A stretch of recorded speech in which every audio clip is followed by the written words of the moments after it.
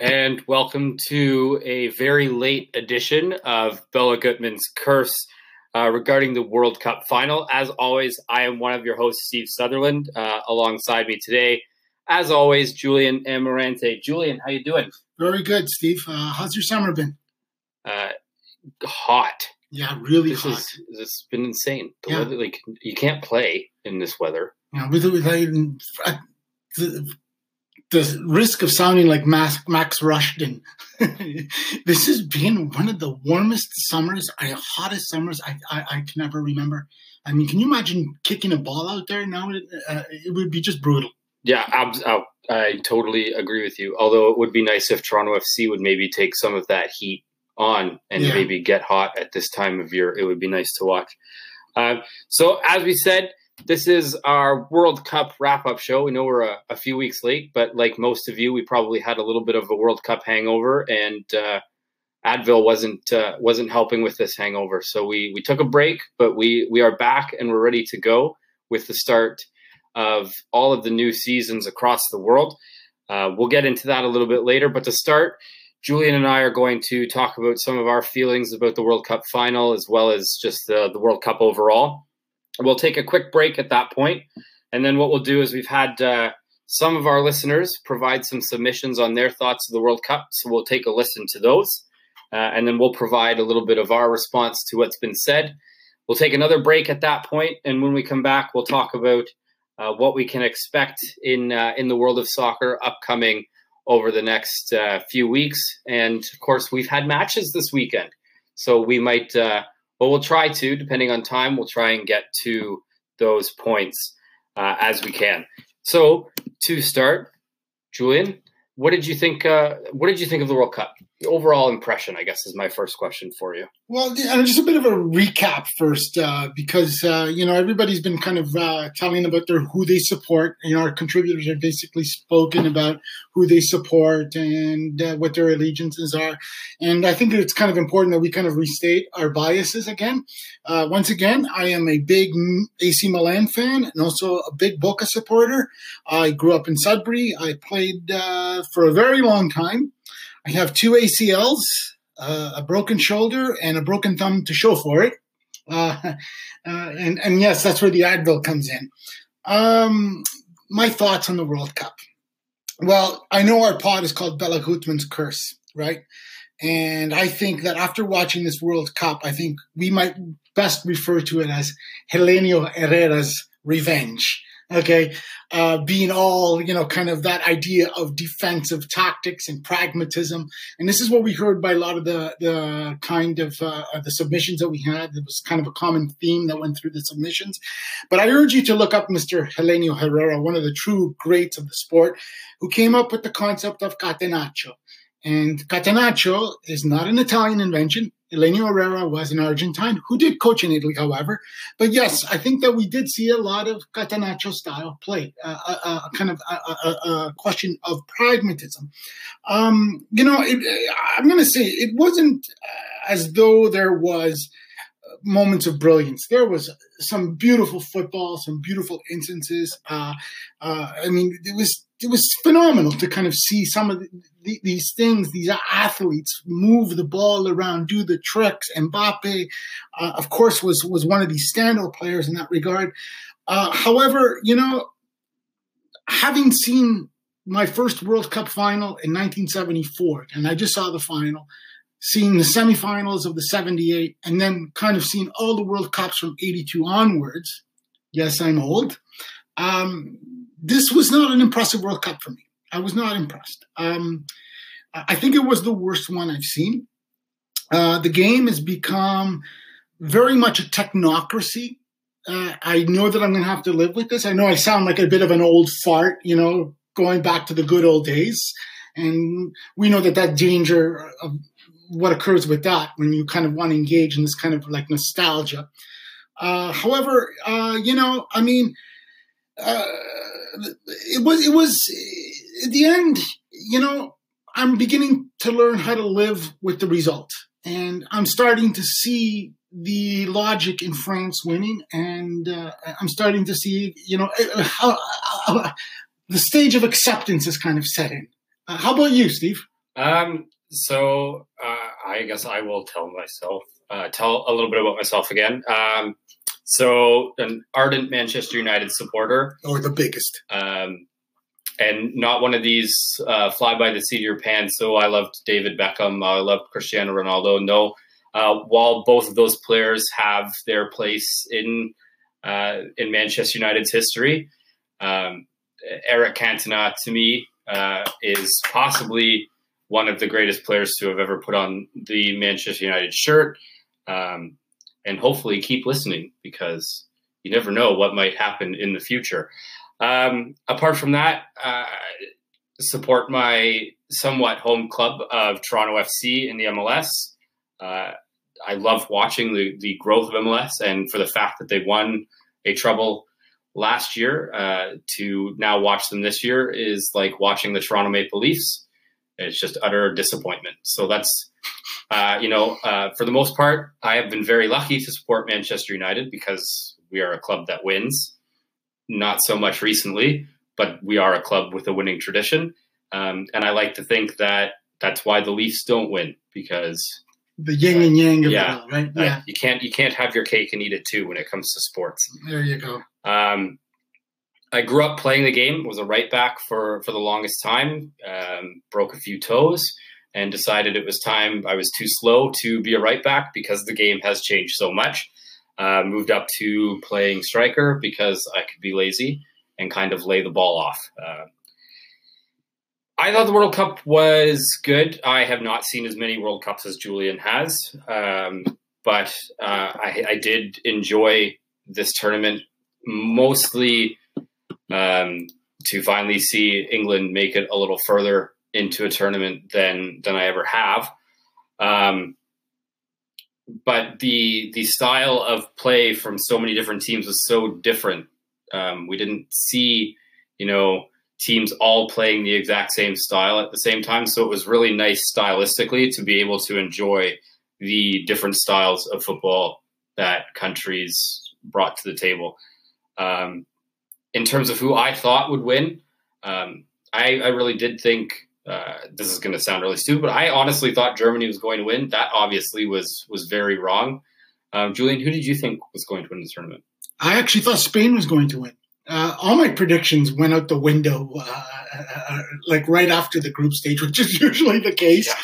But I still think that Spain got sucker punched, and I still think that had Spain gotten past Russia, I think that perhaps we would have seen Spain in the Final Four. Maybe that's kind of the thing that I can take away that's a positive from this World Cup is that, once again, the ball is round and we don't know what's going to happen. And a lot of the things that we probably think intuitively are going to happen, usually the reverse takes place. Especially in this tournament. Yes. Compared to others. Yes, of course. Was there a team that impressed you throughout the tournament specifically? Yes. The team that impressed me the most was Croatia. Okay, now, despite my general antipathy towards their frightening nationalist fans, I have to say that they were very, very interesting to watch. Their starting 11, they managed, even though they went back-to-back on penalty kicks, I just did not see, and I think back-to-back to penalty kicks and then extra time, yes. It was just amazing to see these guys push as far as they went. I was very impressed. How about you? I'm actually going to say England. Yeah, I actually have that down here too. I didn't expect... just based on the history, expected a hiccup in the group stage. Didn't happen. They got very lucky that certain teams were knocked out of the tournament by the time that they got into the knockouts. While they were the team that impressed me most, I could also say that they had players in that team that maybe disappointed me more than I expected some of the players to actually play better. But in terms of as a team, I actually thought that Gareth Southgate did an incredible job keeping them organized throughout the tournament. Were you disappointed by, or do you want to talk about England first? Yeah, no, I just wanted to add a thing or two. I really was impressed with England. I saw a great level of improvement in terms of their organization, in terms of their technical ability. I think that also they played with a great deal of heart. They showed the inexperience in that semifinal, and I think it really got to them. I can see them getting a lot better. Particularly with the players that seem to be coming up in the youth ranks. I actually see England improving over the next 4 to 6 years. All right. Was there a team that disappointed you more than any? Yeah, this is going to sound strange. The team that won disappointed me, France. I mean, they won every game, essentially, by playing 15 minutes of good football. And that's about it. I mean, the rest was very, very, as you know, was a common motif among our contributors, basically in terms of playing very much with pragmatism, very, very, very kind of conservative in their tactics. But yes, that's what wins. I was also very, very disappointed with Argentina, although I should have known better. I mean, this is a team that really, really did not have as much substance as we all kind of believe that they might have had. And despite poor Messi's attempts to kind of carry this team, it was just impossible. I was also very disappointed with Uruguay's performance against France. I thought that they came out very, very flat. And I think that they were much better. They could have been much better than that. I mean, I also was disappointed with teams such as Nigeria and Senegal, but I don't think I'm being fair to them. I think that, you know, they definitely do not have these resources that the European associations have. But nonetheless, I think it would have to be France and Argentina.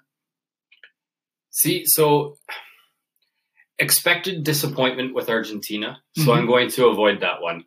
I think I was most disappointed.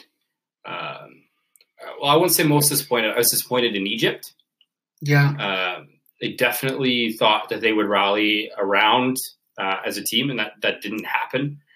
I understand your disappointment with France.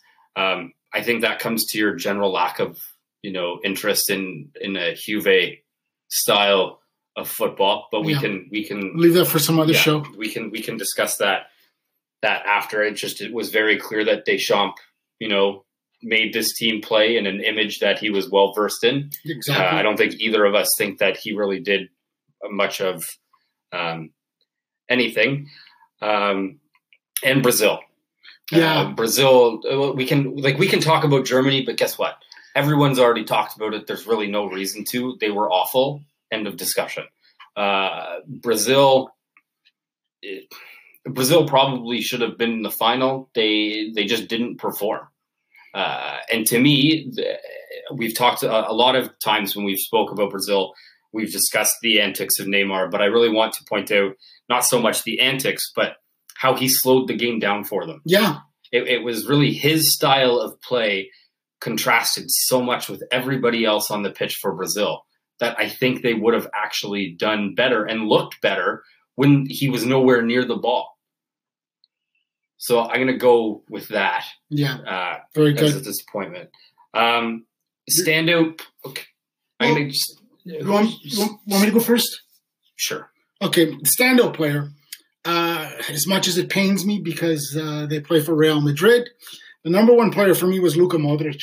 Luka Modric harkened back to a time of a player where, you know, the ball went through him. This fellow just seemed to be able to run forever. He was making passes that were unbelievable. His vision, he seemed to be at the right place at the right time all the time.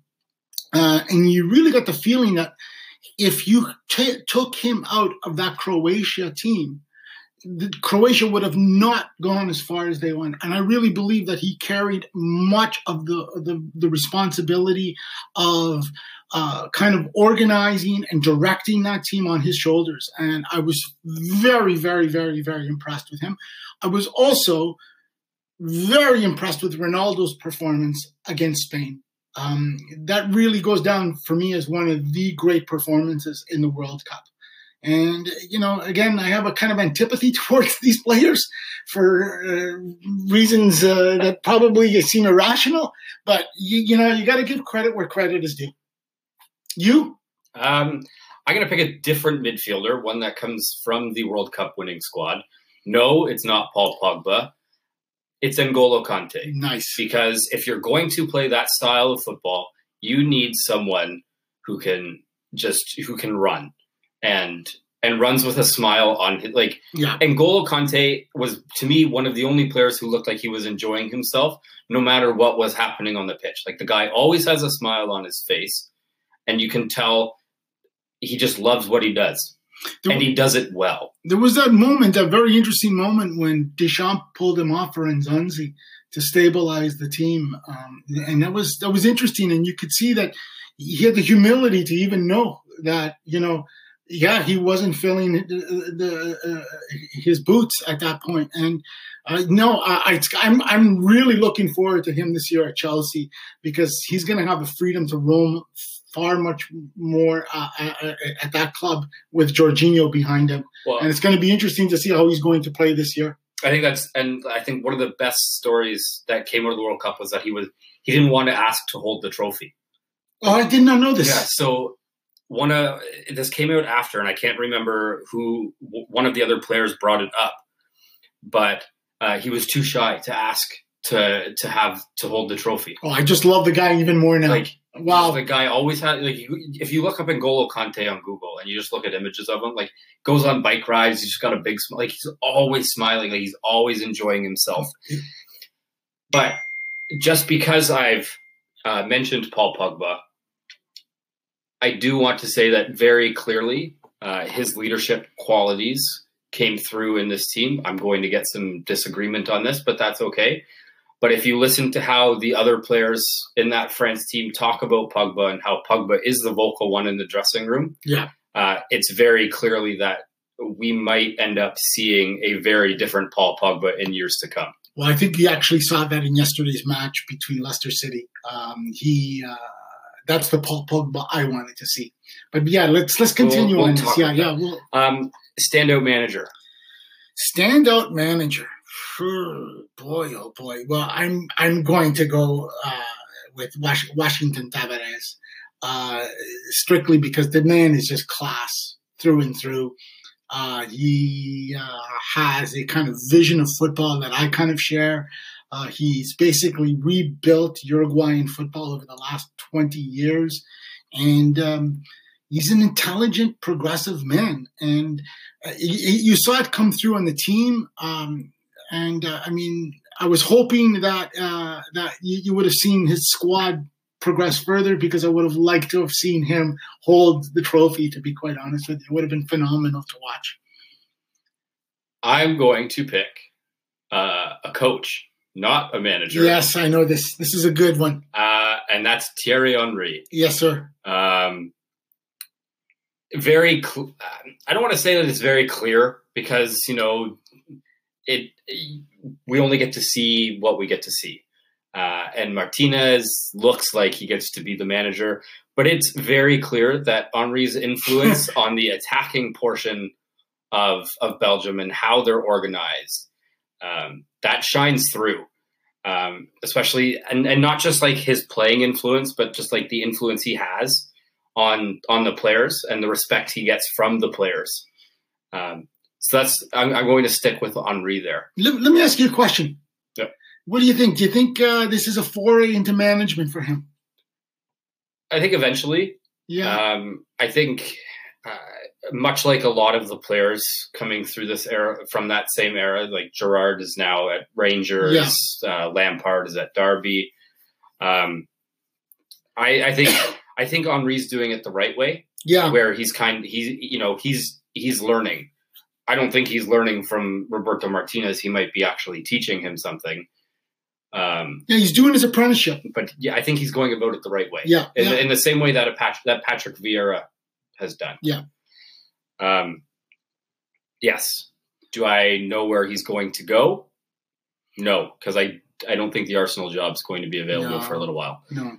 I hope he doesn't end up with a big squad right away. I'd like to see him kind of work his way up to something bigger. You know, I think that would be fair. Any disappointing players and managers in this tournament? Well, for obvious reasons, Neymar. I mean, you got the feeling, and I think you'd agree with me. I mean, you kind of already alluded to that if Neymar was not on this Brazil team would have played better. I think he was a hindrance. He became a bit of a liability. And not the antics. I mean, everybody seems to be disappointed with his antics, and that's completely understandable. So am I. But I don't think he actually played well. I don't think he reached the potential.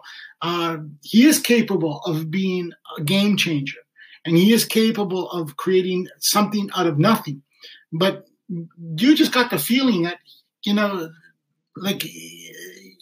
was almost like he didn't even want to be there. And, when he did get touched, he rolled over and, the play acting and so on and so on and so forth. I mean, he was a bit of a disappointment. The other guy that disappointed me, and this is going to come off, again, as being kind of funny, is Paul Pogba. Not that I'm saying he played terrible. Paul Pogba did his job, and he did his job very well. I just have this feeling that Paul Pogba could be the next big football star. He has loads of talent. He has it all. Brains, technique, skill, strength, leadership. And I kind of felt that in many ways I was waiting for him to kind of explode. And, the goal was lovely. In the final, it was lovely. And I'm not, taking him down for his style of play. I thought he did his job admirably and to a T. I just like to see more. I'd like to see this guy really take off. You know what I mean? Manager-wise. Sampaoli, he was a disaster. He went from a genius at Chile to a goat. Just absolute shambles. I mean, he, at one point, I believe he actually went up to Messi and asked him what to do in the middle of the match. The cameras had picked it up. I know that the papers in England had actually showed video of this. But this guy, it seemed like he had no clue. Disappointing player and manager for myself. I'm going right back to Germany. Okay. Jogi Löw as the manager. It feels good to finally kind of beat up on Germany for a change. One, the players that you left at home. Oh my God. And brought I question every single decision that was made for Germany in this tournament. We'll start with Neuer in net. I think that was the first mistake. The guy hasn't played at all this season. Respect only gets you so far. Yep. And Sweden, Mexico, and South Korea. Both they respected them, but they put them to the sword. I think so. Germany just did not look ready to play. Do you think Löw should resign? Should have resigned, or been fired? No. How come? Because the systems that are in place for Germany, and let's face it, this is a blip. This isn't going to happen again. And if anything, I would be terrified of playing against a German team over the next 2 to 4 years because they may not lose again for a very long time after this. Yeah. So I think you stick with him. In terms of player, we've mentioned Neymar. I'm going to get outside of teams that didn't qualify. I'm going to stick with teams that didn't qualify. Roberto Lewandowski. Wow. Yeah. He did nothing. He did absolutely nothing for Poland. It's terrible. Yeah. No, I know this position as a striker, you kind of need service from your team, but there was really nothing there. This was like a holiday for him almost, Yeah. Yeah. I don't think he. That's a good choice. That's a really good choice. And then the last question I'm going to ask you, best goal. Oh, what man. was your favorite goal? Yeah, the standout goal for me was Luka Modric's goal against Argentina. That little moving, and then just beautifully placed it on the inside of the post, curled it in, just broke their back. And it was so well done. I mean, that was my favorite goal. I mean, there were some real honorable mentions. I mean, there was some beautiful goals throughout this tournament, but my favorite was Luka Modric's goal against Argentina. I'm going to go Messi's goal against France. Nice. Yeah. The ball that was played into him was spectacular, but to have taken it at the speed that he took that ball down was just superb. And I think, while a lot of people may think that he was disappointing in this tournament, one player does not make a team. And not only that, but Sampaoli was disappointing for him. And the players around him were just as disappointing, if not more so. We can talk all we want. We could do a whole episode on Argentina and who should have went to this tournament. There's so many threads that we can go. Before we finish this segment, I do want to ask you one thing about this World Cup. Okay, you convinced about VAR?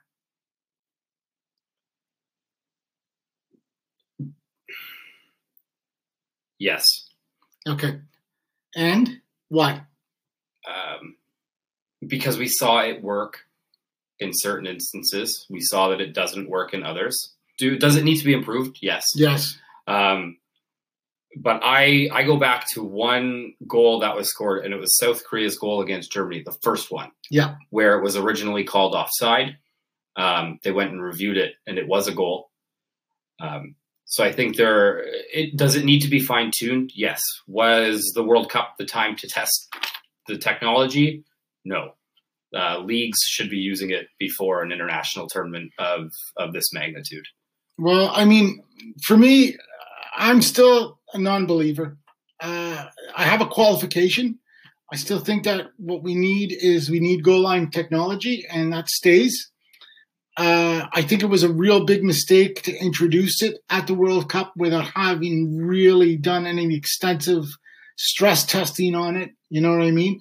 Particularly through the leagues. I actually think that they should have waited at least 4 years and watched how it was used in other leagues before doing it. I think Qatar would have been a little bit better to kind of introduce it. I don't like the way they introduced it, but I really am not convinced. I am not convinced yet, and it's going to take some time for me to become a believer. I think that's fair. So what we're going to do now, we're going to take a quick break. When we come back, you'll hear from some of our listeners and their feelings on this World Cup, and then we will provide our responses to them.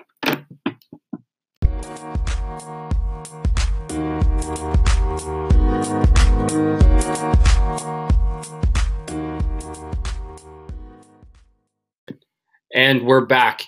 What we're going to do now is we're going to send up some of our listeners' reviews of this past World Cup. They're very good.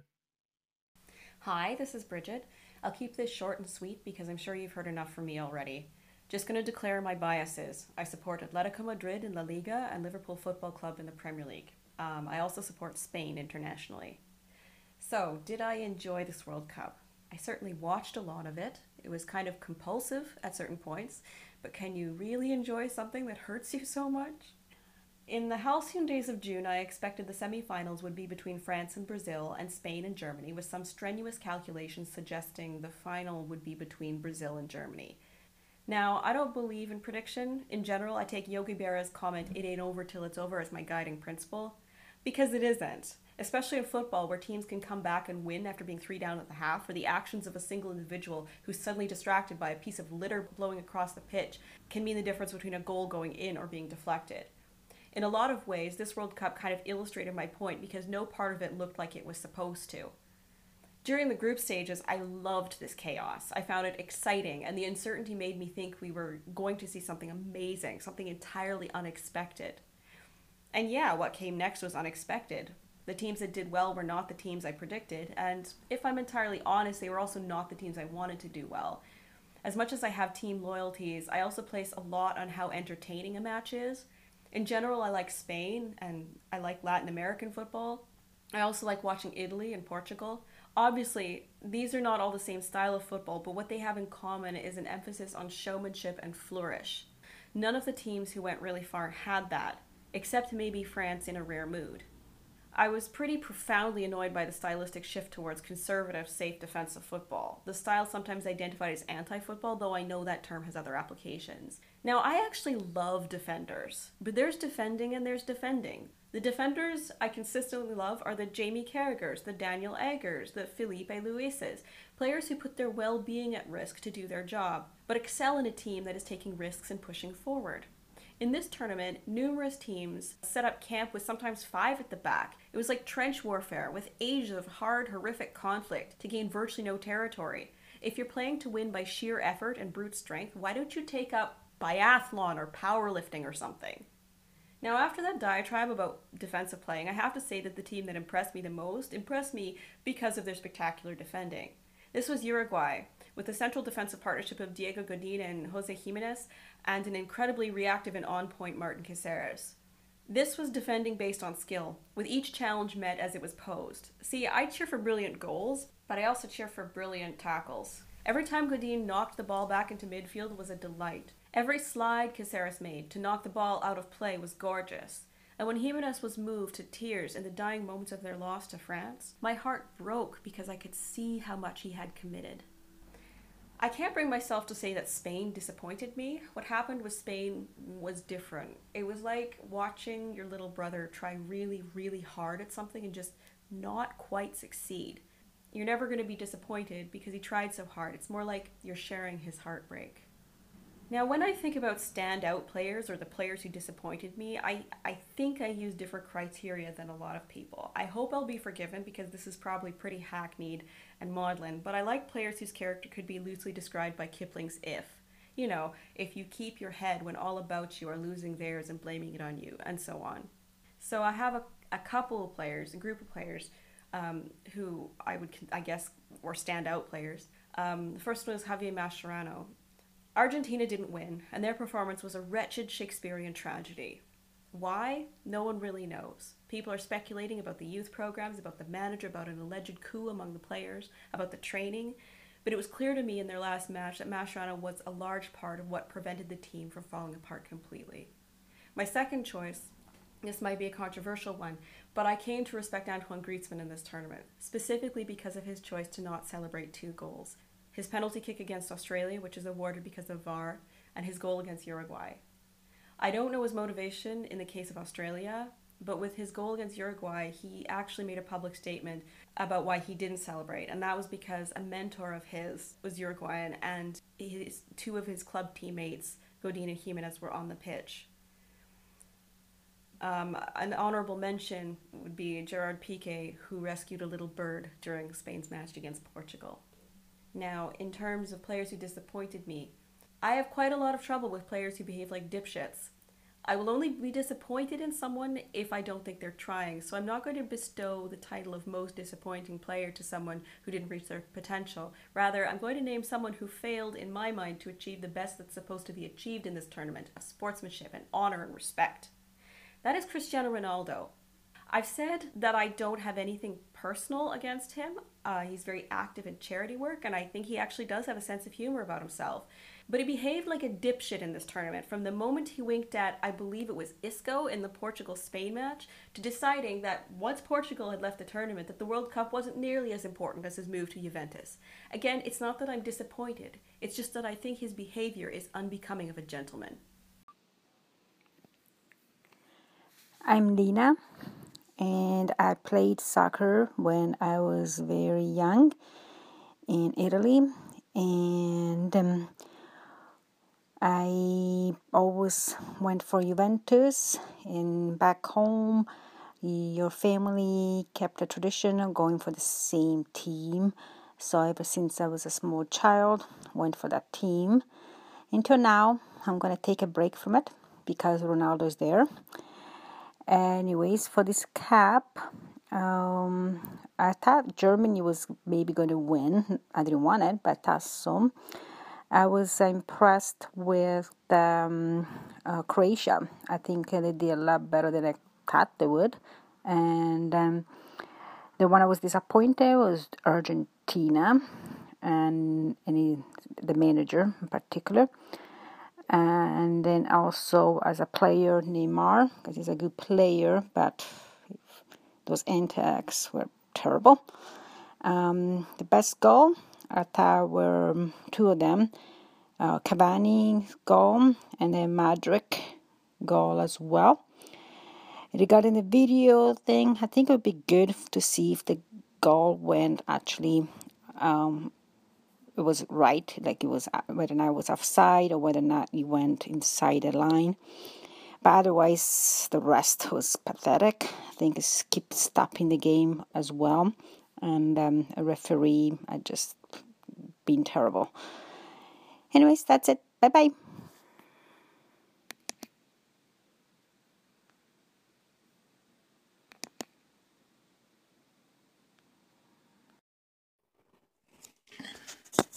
Hi everyone, this is my name's Guillaume. I'm from Hamilton. I'm a researcher with an international union. I support SL Benfica and Vitória de Setúbal, two Portuguese sides in the first division. I'm a supporter of these clubs. While I'm a supporter of Benfica, I've been a supporter since I was a little kid. My grandfather is mostly responsible for that, to take me to the games when I was little, to the local Portuguese social club, and we watched the games together. And then whenever I'd go to Portugal, he'd take me to the games there at the old Estádio da Luz, even at the new one as well. So Benfica is, as we say in Portuguese, o clube do meu coração, like that's in my heart, and that's always going to be the case for obviously familial reasons, but it's just a club that's always been there since I was a kid. I'll just say that more recently I've become more estranged from the club. It's probably a longer discussion we could have at some point, and it's mostly due to the political economy of the modern game, I suppose. So the club, which has sort of led me to stop paying dues or my association member fees to the club. So the club that I still follow Benfica, but the club I'm most loyal to these days is Vitória de Setúbal, which is the other club. And this is the club that is from my hometown in Portugal, which is Setúbal. And it's attached to this club because it's my hometown club, but Setúbal is also a working class city. And the club, of course, like many, or the city, like many other working class cities, has suffered immensely in the past 30, 40 years through deindustrialization, etc. And the club has sort of followed suit. So there's a soft spot for me for this club, and it's a club that's in sort of dire straits. And so this is the only club currently that I support monetarily.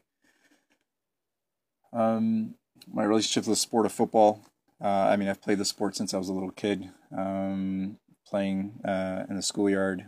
I used to play with tennis balls, playing on the street.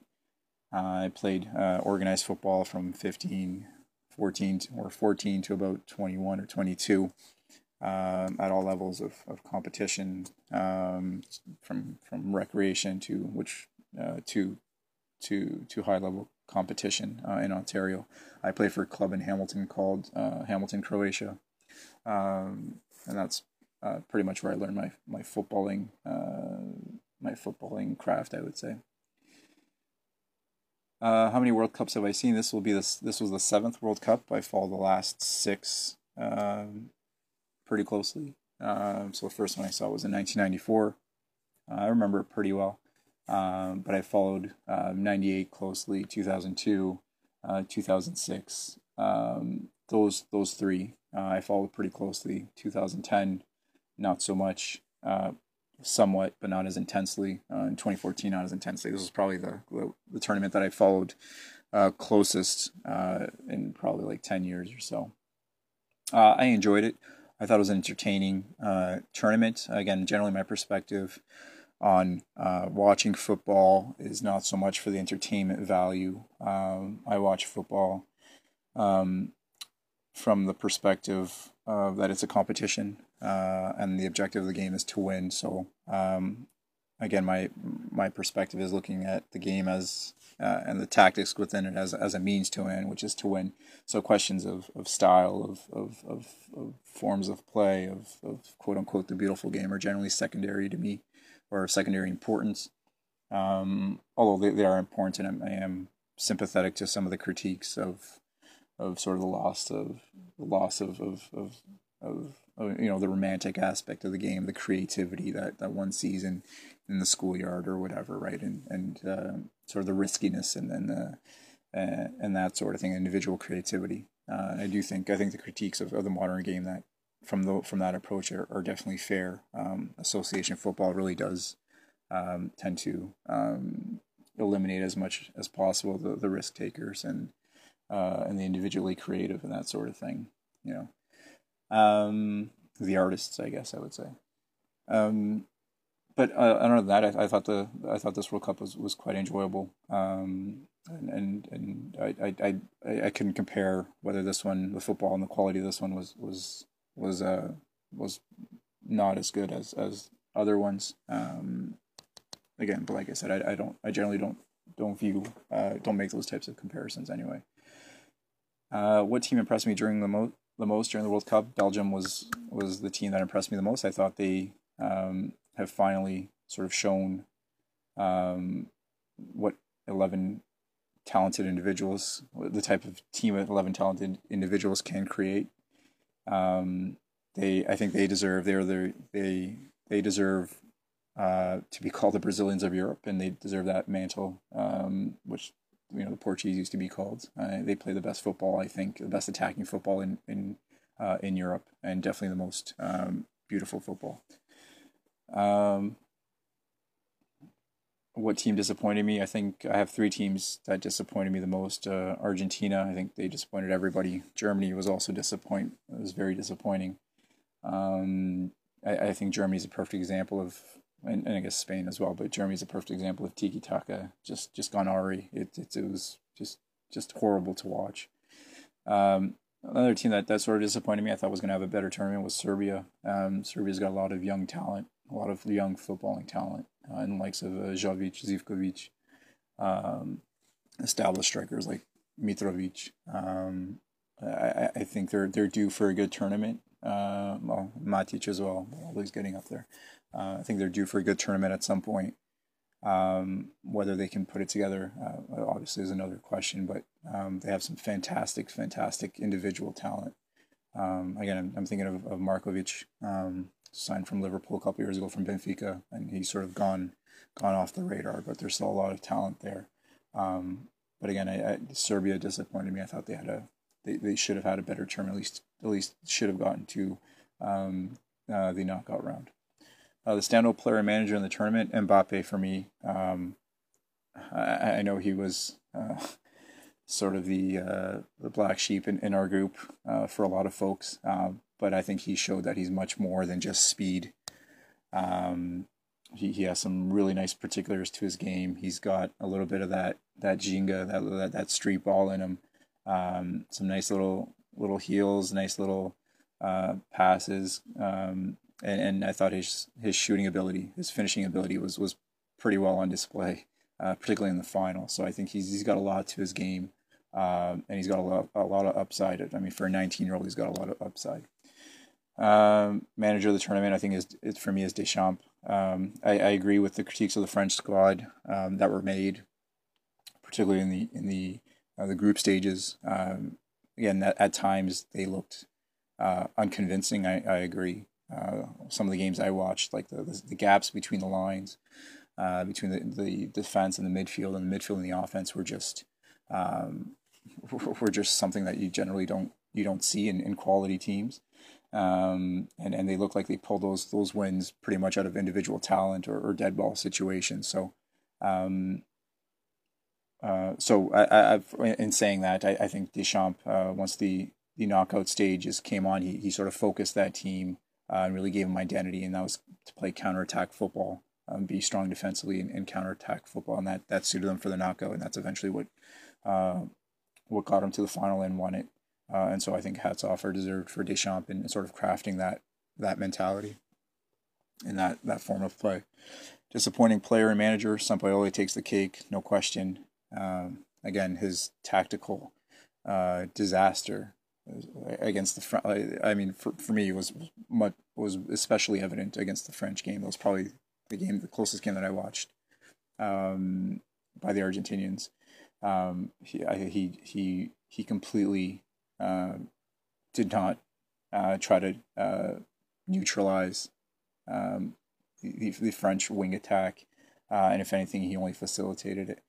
In my view, disappointing player Messi and Di Maria for me were the most disappointing players. Di Maria was a guy that I thought would have been a much bigger player at this point in his career, but he's really dropped off the radar. I thought he would have had a better tournament as long with the Argentinian team as a whole. But again, as the team goes, so do the individual sort of stars on that team.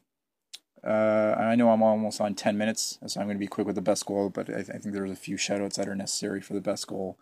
I'm a sucker for long-range strikes, so I'm going to just list out a few of them. Nacho's goal, Di Maria's goal against France, Quaresma's Trivela against Iran, Coutinho's long-range strike in the group stage for me were beauties to watch. Shout out to Toivonen's goal against Germany, that little chip over Neuer in close with a defender on his heels. That's a masterclass touch. Those are just shout outs. The best goals for me in the tournament, the best individual goal is Can Uzas's goal against England for Belgium. He just undresses that defender and then curls it with his left foot on the outside post. Diego Costa's goal against Portugal, even though there's a foul on that play, takes on 3 defenders, manages to create a space and get the shot out. That to me is a fantastic individual strike. Cavani's 2 goals against Portugal are just beautiful finishes by a finishing striker. Whether the header, but that second one touch, first touch just curls it on the run. That's incredible. And again, the best team goal goes to the Belgians against the Japanese, and Chadli finishing off that masterclass textbook counterattack that literally was completed in 3 movements, right? Courtois throws it out to De Bruyne. De Bruyne runs like 40 yards, pushes it out to the right wing to Hazard, I believe. And then the next pass, Lukaku just dummies it, and Chadli finishes it. So that to me is textbook counterattack football, and the Belgians executed it perfectly. And that to me was the best team goal that we saw in the tournament. All right, folks, that's all for me. Sorry, I'm over time. See you, boys. This is Frank Neshy from Sydney, Australia, checking into Bella Gutmann's Curse. I'm from Sydney, Australia, as I've mentioned. I'm 46. I've been watching football for most of my life, 40 plus years. I'm an IT support technician. I've been doing that for far too long. Football is pretty much my religion. I support 2 clubs, Juventus, much to Julian Amarante's chagrin, and locally I support Sydney FC here in Australia, except no substitute. My general overview of the World Cup, it was enjoyable, certainly stress-free, simply because Italy wasn't playing and my blood pressure wasn't up, and obviously Australia wasn't expected to do much, and unfortunately it didn't disappoint in that regard. We always hope it would do a little bit more, but didn't, unfortunately. I've been watching World Cups since 1982, when Italy won the day after my 10th birthday, so that was very enjoyable, and hence I'm a disciple of that Italian team, Tardelli, Cabrini, Rossi, etc., Bergomi, and all those guys. And so I've been a student of the game ever since. Of the current World Cup, who did I think would win? I thought Belgium would be in with a shout. I really wanted Argentina to win, if only for Leo Messi. Horribly disappointed, but that's the way it goes. I thought France had a bunch of gears left in, and they were an extremely talented squad. I'm impressed by the team that was there and by the players they left behind. They've got depth, and I think they'll be a force for years and years to come. The teams that impressed me during the World Cup, France, for the reasons that I've just outlined, I think they've got so much more in them. They formulated a plan that no one else was able to break down, and they stuck to it.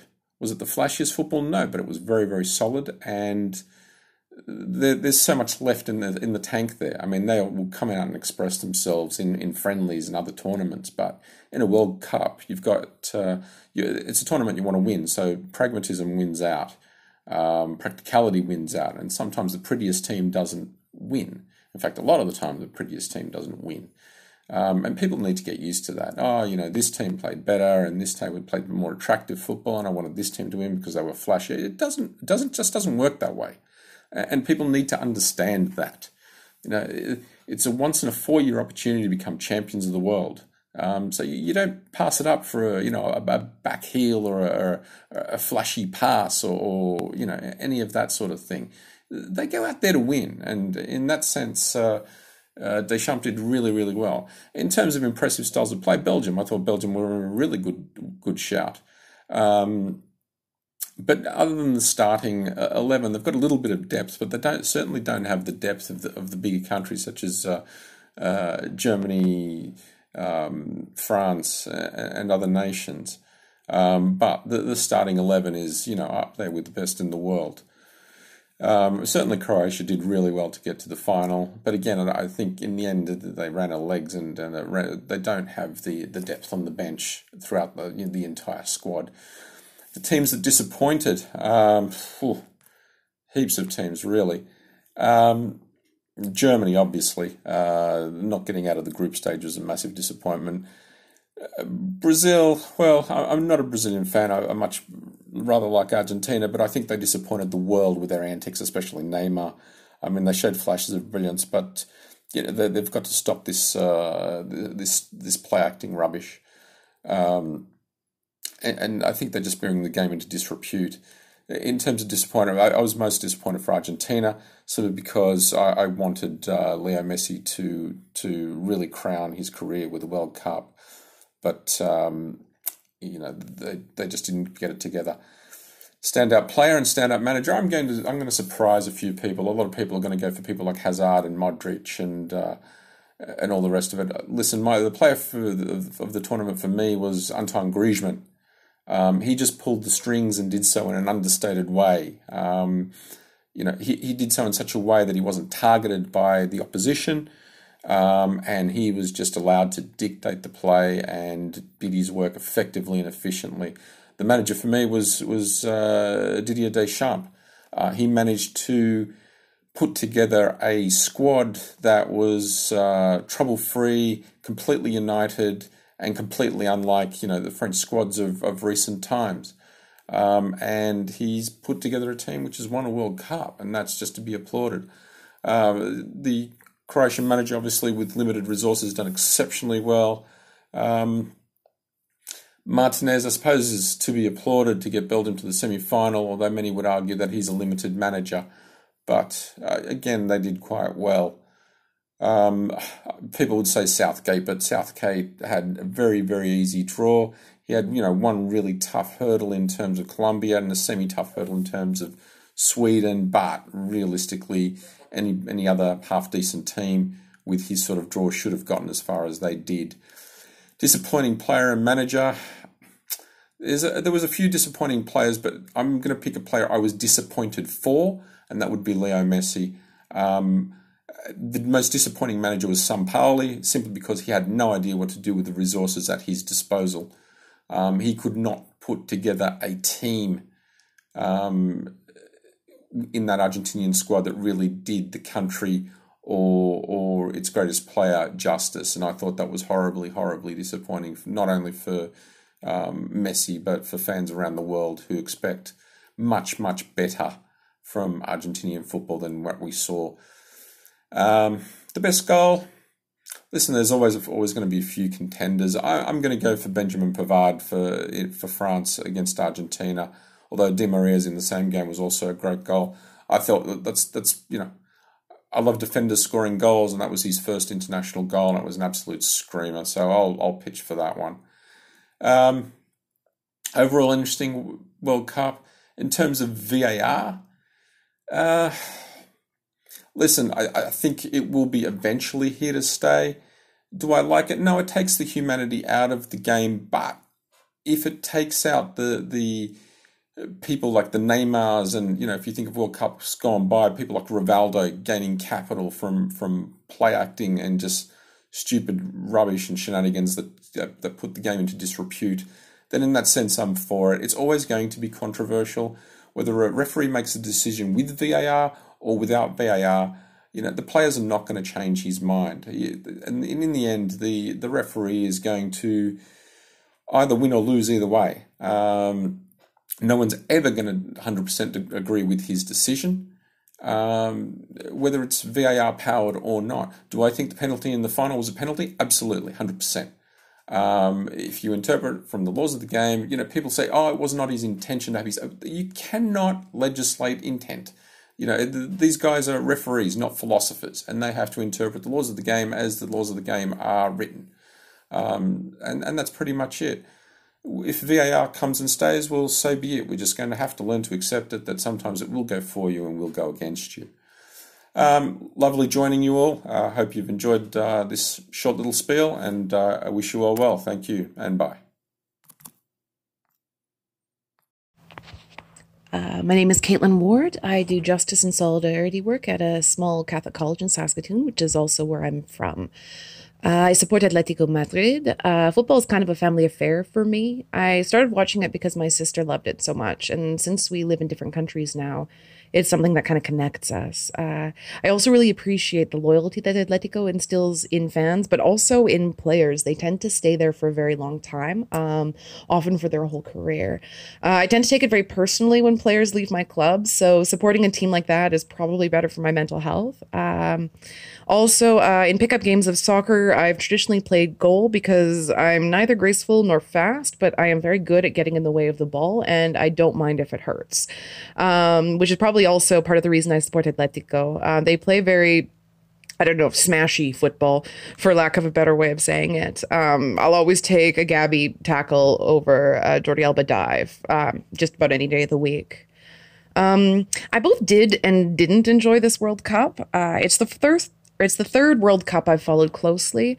I did like the number of upsets, especially in the early stages. I was actually in Panama for work for the first week of the Cup, so it was pretty amazing to be there for the country's first time qualifying, even though it was pretty clear that they weren't going to get very far as soon as you watched them play. And I also felt pretty vindicated about Croatia. I'm not necessarily a supporter of that team, but since the last World Cup, I've been consistently telling people not to underestimate this Croatian side, and I felt like I was proven right in a couple of ways. At the same time, though, this World Cup brought up something of an existential question for me. What is the purpose of football? At base, the point is to win for any team, and that's how teams were playing in this cup. But there were a lot of really boring games and really irritating tactics that advanced sides. And I think VAR can potentially become useful long term, but personally, I do think VAR is part of this attempt to quantify football in a way that isn't necessarily useful.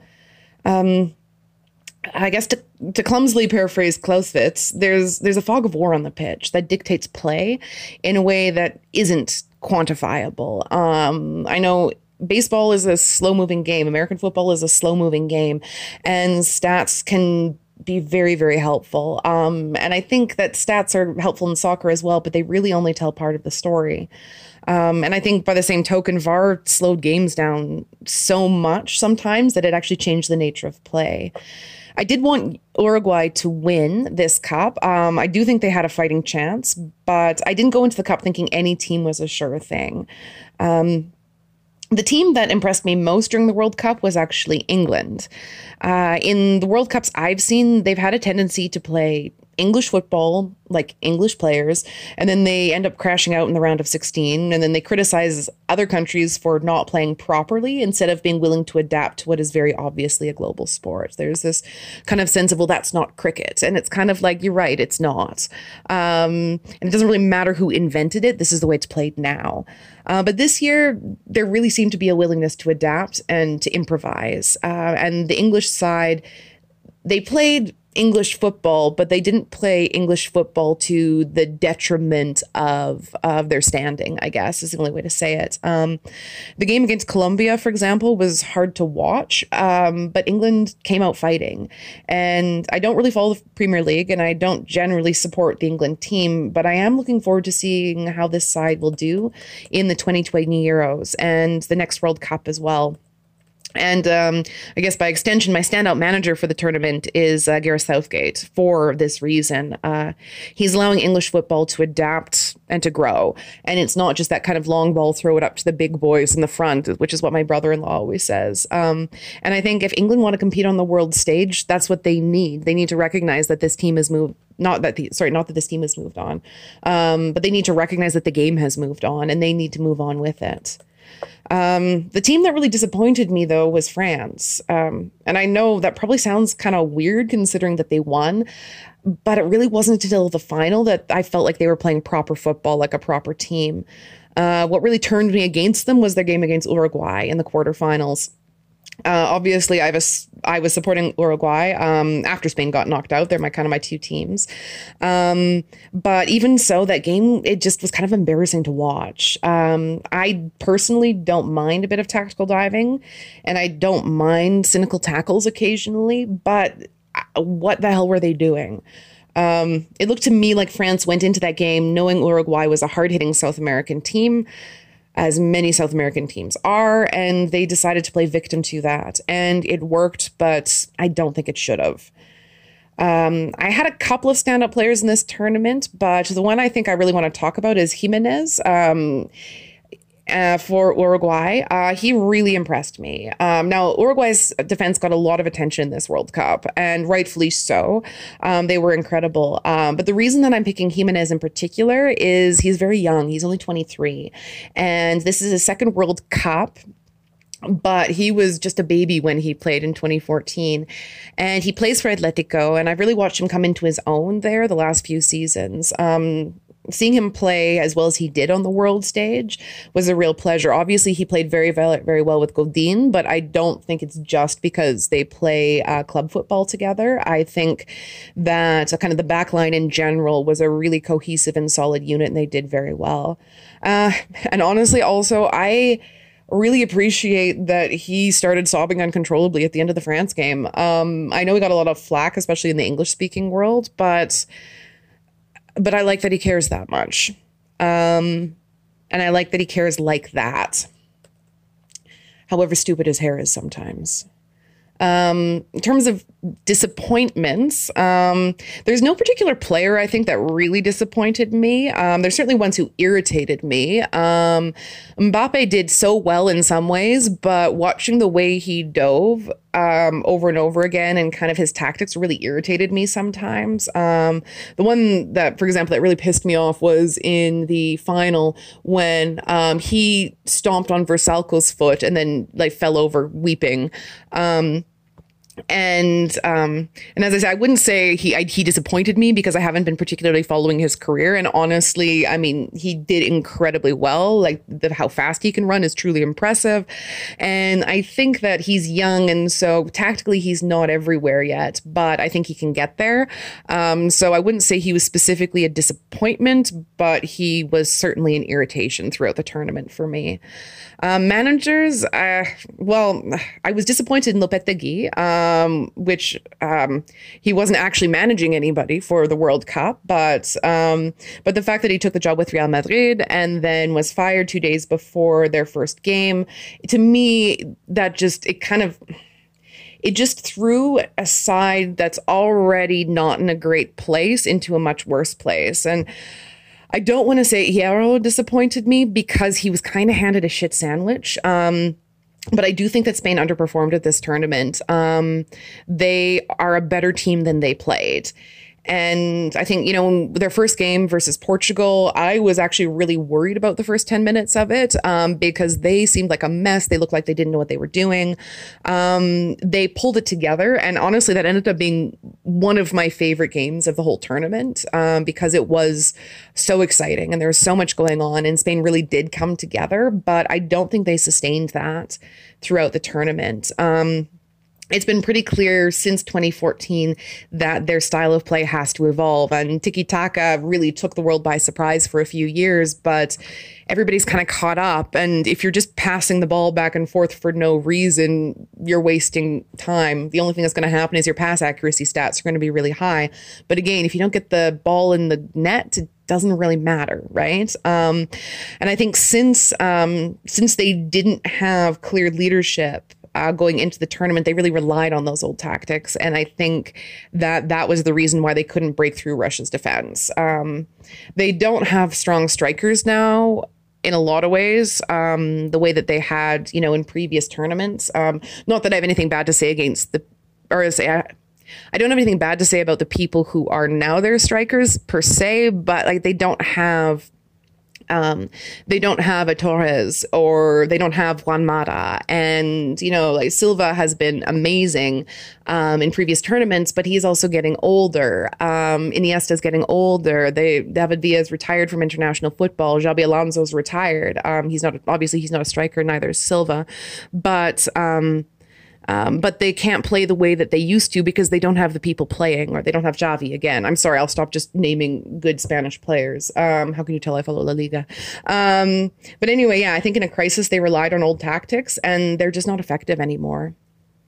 Let's see, standout goals. Honestly, sounds a bit weird for a football fan, but I don't really have much time for strikers. I think they're the trumpets of the marching bands that is football. In the sense that they draw a lot of attention, and obviously they're necessary, but there's a lot of other moving parts to any game. And that, goalkeepers, to my mind, are just as, if not more important than strikers. And I always feel like they get shit on when things go badly, but they don't get praised when things go well, and I would say it's the same thing with defense, is that that they're doing well because you're not paying attention to them.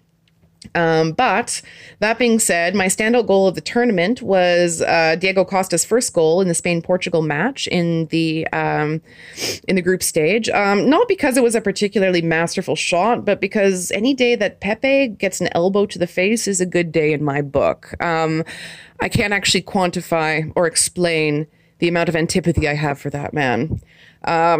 You dive or you tackle. If you do both, you're a bitch. Hey everyone, nice to have you back. We're really happy with the contributions that we had. Thank you very much to all of you who contributed. Really good stuff. Very, very pleased. We'd like to hear from more of you in the future, because we know that there's a lot of great people out there with a richness of opinion and knowledge, and we would like to share this. Again, our accent on this is to make it participatory, so there'll be plenty of opportunities, and we will be calling on you. So some general comments, basically, on what we've heard. I'd like to say off the top that I love the diversity that we have here, okay? In terms of opinions, and in terms of nationalities, in terms of knowledge. It's fantastic. A few kind of motifs. I'm with Guillaume on the fact that I'm indeed getting a little bit tired of tiki-taka. And I know this is weird. This is the contradictions, the scandal of my contradictions, of being with you and against you at the same time. I love defensive football, but I also love attacking football. And the more I think of the result of this World Cup, seems to kind of set in, the more and more I have to say I'm beginning to see the merit in Frank's and Gio's points about, winning with pragmatism. I still don't think it was one of the best World Cups I've seen, but yes, I'm beginning to understand this better. Frank, you're right. Essentially, with referees, you have to break even. It is about getting the result. Lena, great to hear your voice again. It's been a long time. I'm with you on the Ronaldo thing, but I think you guys have a blessing in disguise over there with Juventus. I'm also in total agreement with what just about everybody said on this. Bridget, the analysis, as usual, is spot on. Same with Caitlin. Caitlin's final remarks were fantastic. I love that. That was a great way to end. I think that it's really interesting. We are kind of in a goldfish bowl a lot of times when Steve and I, when we talk about football, we very much kind of like have this very limited opinion as we talk on the phone. And I really enjoyed listening to these kind of analogies and analysis because it kind of opens up my thinking and lends me to new ideas and other ideas, and to realize that people actually have other opinions that probably are just as informed or even better informed than my own. And I really appreciate that. It was just fantastic to listen to. Steve? I can only echo really what you said. Super thankful that you all chose to take the time to participate. So what we're going to do now, we'll take another quick break. When we come back, we're going to discuss some of the purchases that have happened so far, as well as, I guess, this weekend's matches for what we've seen so far. And from there, we'll sign off. We'll be right back.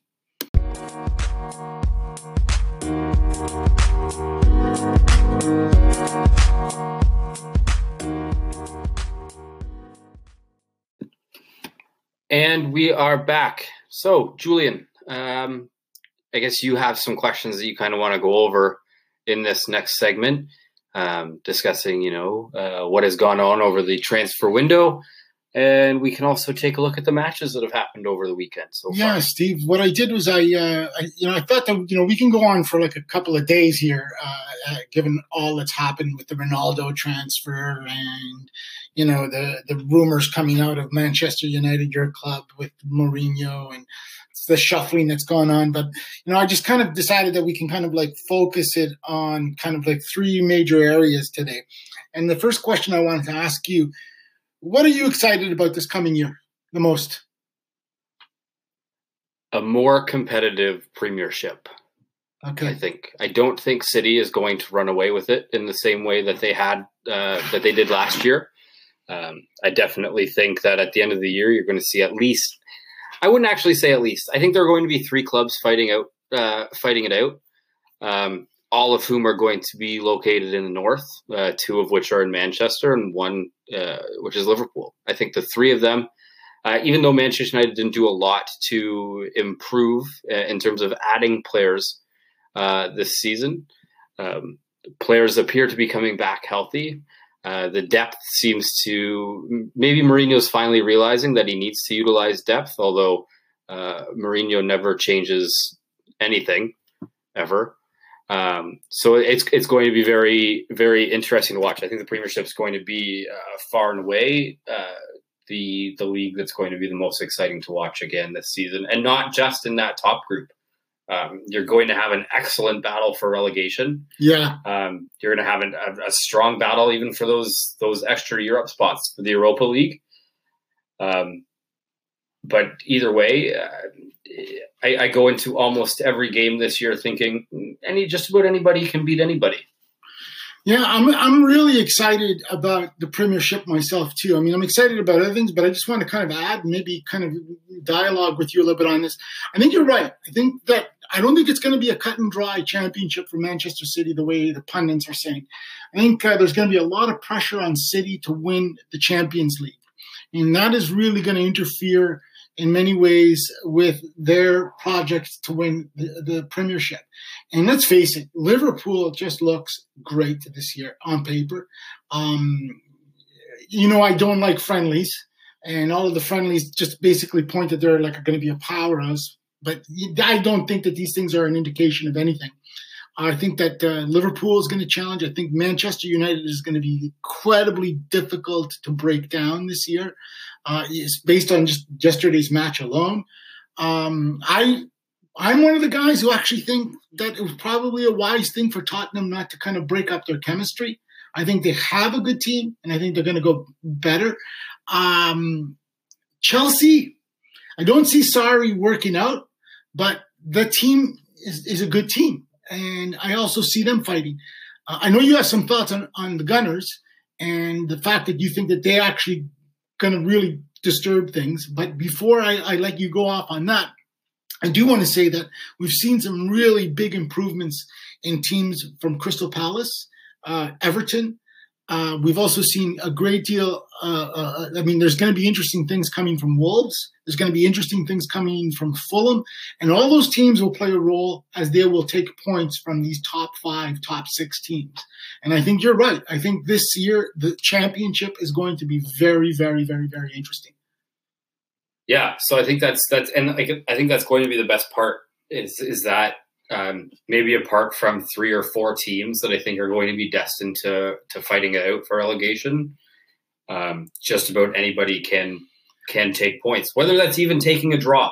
Like if you could, like Newcastle showed up until like the 92nd minute last year, like they held City to 0-0 until they gave away a penalty. Yeah, I don't think they're going to run away with it. I just don't think they're going to run away with it like they did last year by winning by so many points by Christmas time. I see a different season coming out. But you know what? You have this theory about Arsenal, and you've been touting this for a while, and I'm curious for you to get this take out there. So to me, Arsenal has finally bought the player that they have been screaming out for since Vieira left, and that's Lucas Torreira. Yeah. They finally have a midfielder that can actually defend. They brought in Stefan Lichtsteiner, who I think is going to be great in organizing that back line. And the room. And Peter Cech has been around forever. He's starting to slow down a little bit. But I still think he's more than capable as a keeper for them. They brought in another keeper too, but I don't remember who it was. A German keeper. Yeah, Germans have been producing keepers. His name escapes me at the moment. Your club has let go of so many players before they fulfilled their potential. The list is enormous. I actually think Aubameyang is going to have a great year. Very well could lead the scoring charts in England this year. Now that he's back and paired up with Mkhitaryan, the two of them, when they were at Dortmund, formed a deadly duo. You think they'll find room for Lacazette this year? Lacazette will play in the Cups. Okay. I have a feeling. If they go down goals and they need to chase a goal, they might go to a different system. But the player who I think might end up being forced out is Mesut Ozil. Yeah. Because we've seen Emery, when he was at Sevilla, demanded a lot of players, and it worked at Sevilla. It didn't work at PSG, but that's because there might be a few too many egos in that dressing room that it couldn't be handled in that way. It would be like putting Roy Hodgson in charge of Liverpool, total failure. So I think Arsenal's going to be, I think, for the first time in a long time, maybe not so easy to score against, which I think has, for a very long time, has been the issue. It's never been about scoring goals for Arsenal. They can score goals. They need to stop letting the ball get to the net. And I think they added Socrates from Dortmund as well. Another intelligent player. They had, to me, they had the best transfer window. Better than Liverpool's. We knew what Liverpool was doing, and I think Liverpool ended up actually missing out on a couple of the players that they had wanted to bring in. And I think Liverpool still didn't strengthen where they needed to. Which is a center back. Yeah, they need another center back. Despite Lovren thinking he's one of the greatest center backs in the world, like, ignorance must be bliss for this guy. But he had a good World Cup, you got to admit.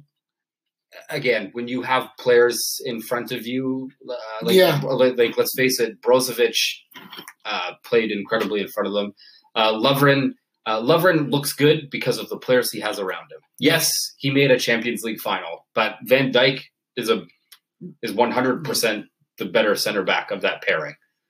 I find Liverpool to be a really interesting squad this year, and I think that they gave Manchester City a lot of trouble last year. And I think that, if the running gets tight, I mean, you're going to see I think you're going to see this squad really push the top end of the Premiership very far. I mean, buying Keita was a very shrewd buy.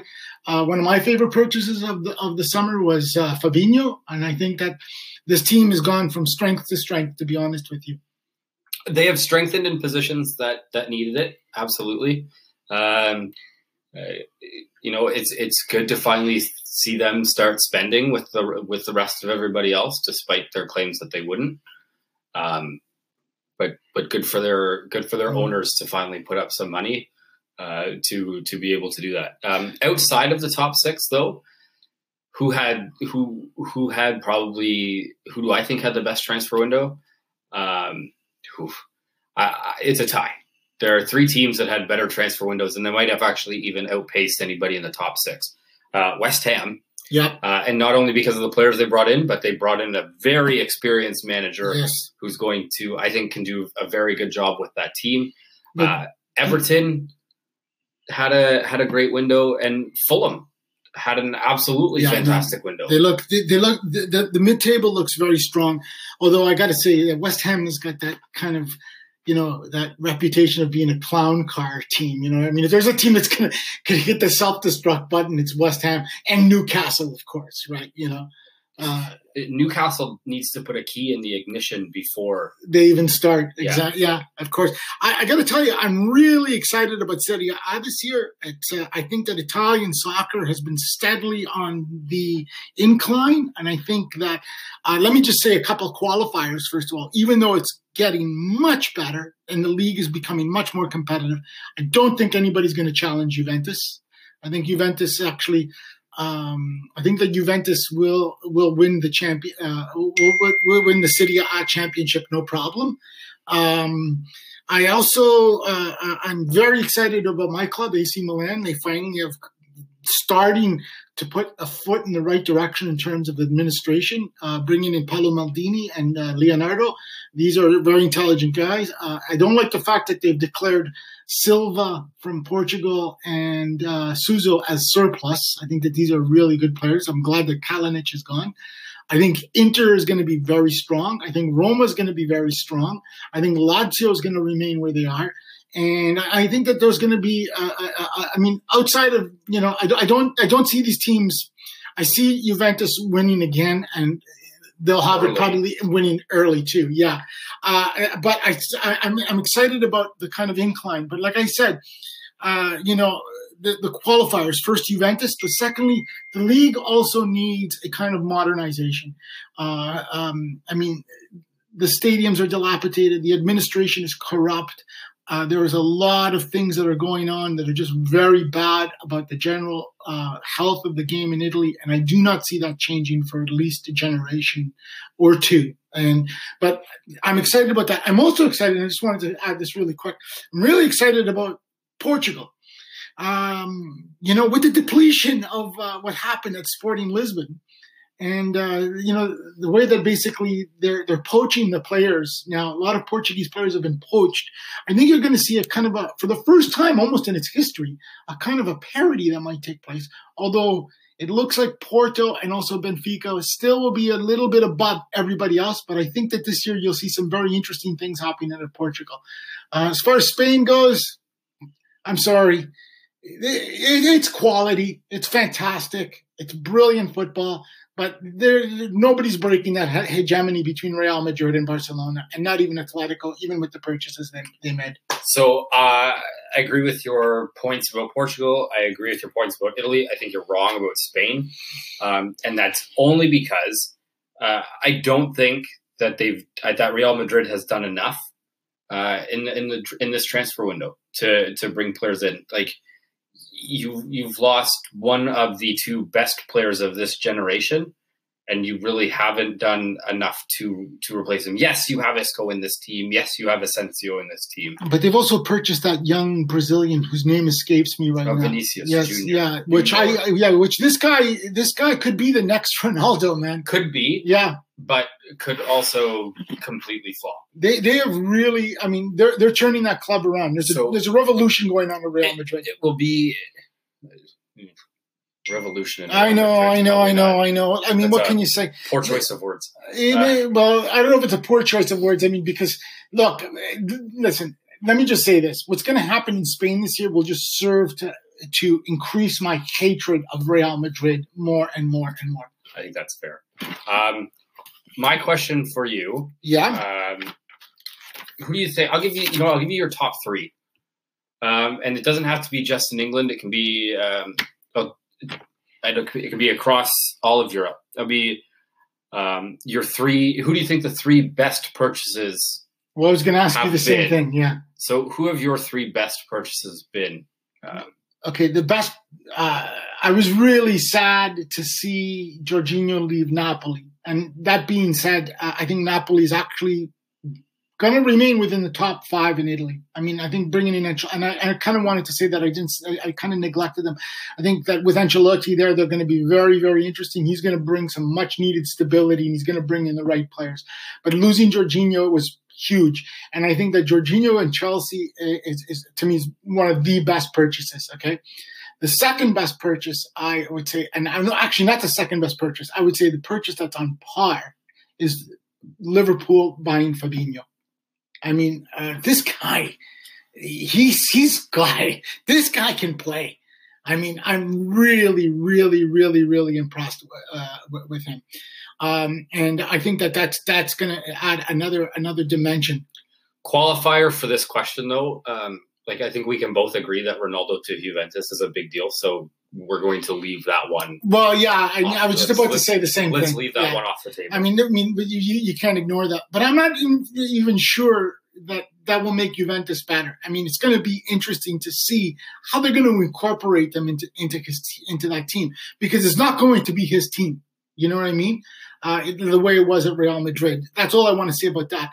I also think the purchase that you guys made with Fred, and I've noticed 3 Brazilian players, one of them has become a naturalized Italian in Jorginho, but I think Fred is really going to add a dimension. Well, a dimension to the defensiveness, if you can say it. But he's going to tighten things up, and he's going to bring much more depth. And I think 3 Brazilians, right? Fred, Jorginho, and Fabinho. I think that these are the best purchases I think that I've seen this year. So I agree with you on those 3, but I do want to add one more. Okay. Actually, I'll add 2 more, and I'll stay out of England for these 2. And both are midfielders. I think I know where you're going with this. And one is in Italy. Yeah. And one is in Spain. Okay. Oh, I was wrong. I thought you were going to mention the kid from Canada. No, that's a fantastic deal. We'll talk about that after. That's really cool. But the first deal is obviously Vidal to Barcelona. Yeah. Paulinho had a great season, don't get me wrong, but Vidal's an upgrade. Totally. And then the second one. Did Inter shit the bed on that one, boy? But did Inter not make not only did they improve, they made one of their direct rivals worse by bringing in Nainggolan. So that's your second? Yes. Yeah, that makes a lot of sense. I mean, Nainggolan is a character, of course, as they say in Italian, è un tipo. However, talented as hell, but Spalletti is known as a bit of a taskmaster, and we know that Nainggolan likes to party, and I wonder how he's going to fit in. I actually look at Inter. I mean, with Lautaro, and they're going to be very, very interesting. I think but then again, right? Italian teams have this reputation of kind of like collapsing on themselves, even though they make out these purchases. I mean, take a look at my club last year. We spent an extraordinary amount of money on some incredible talent, and we just crapped right out, I actually think you finished where you deserve to finish. Okay. But that's a discussion for another time. And then I guess the deal that you brought up. So Alphonso Davies will be leaving Vancouver Whitecaps at the end of the season to go to Bayern Munich. Steve, let me ask you. Is he the real deal? Yes. I not only do I think he's the real deal, and it's really difficult to make that type of claim because the last time anybody in North America made a claim about a player being the real deal, Freddie Adu turned out to be one of the biggest flops ever. But that being said, I think the people that are around Alphonso Davies compared to the people that were around Freddie Adu at that time have set Davies up for success. Going to Bayern Munich was probably the best choice he could have made. I know there were offers in England, but going to Bayern, and as much as neither of us like Arjen Robben and we don't like Frank Ribery. Well, kind of like Ribery, but I do not like Robben. But you have to admit the two of them have been they've been some around. of the top wingers in Europe for a very long time. Yeah. And if you're going to go and learn how to play that position, then you're going to the right place to do it. Okay. Anything else?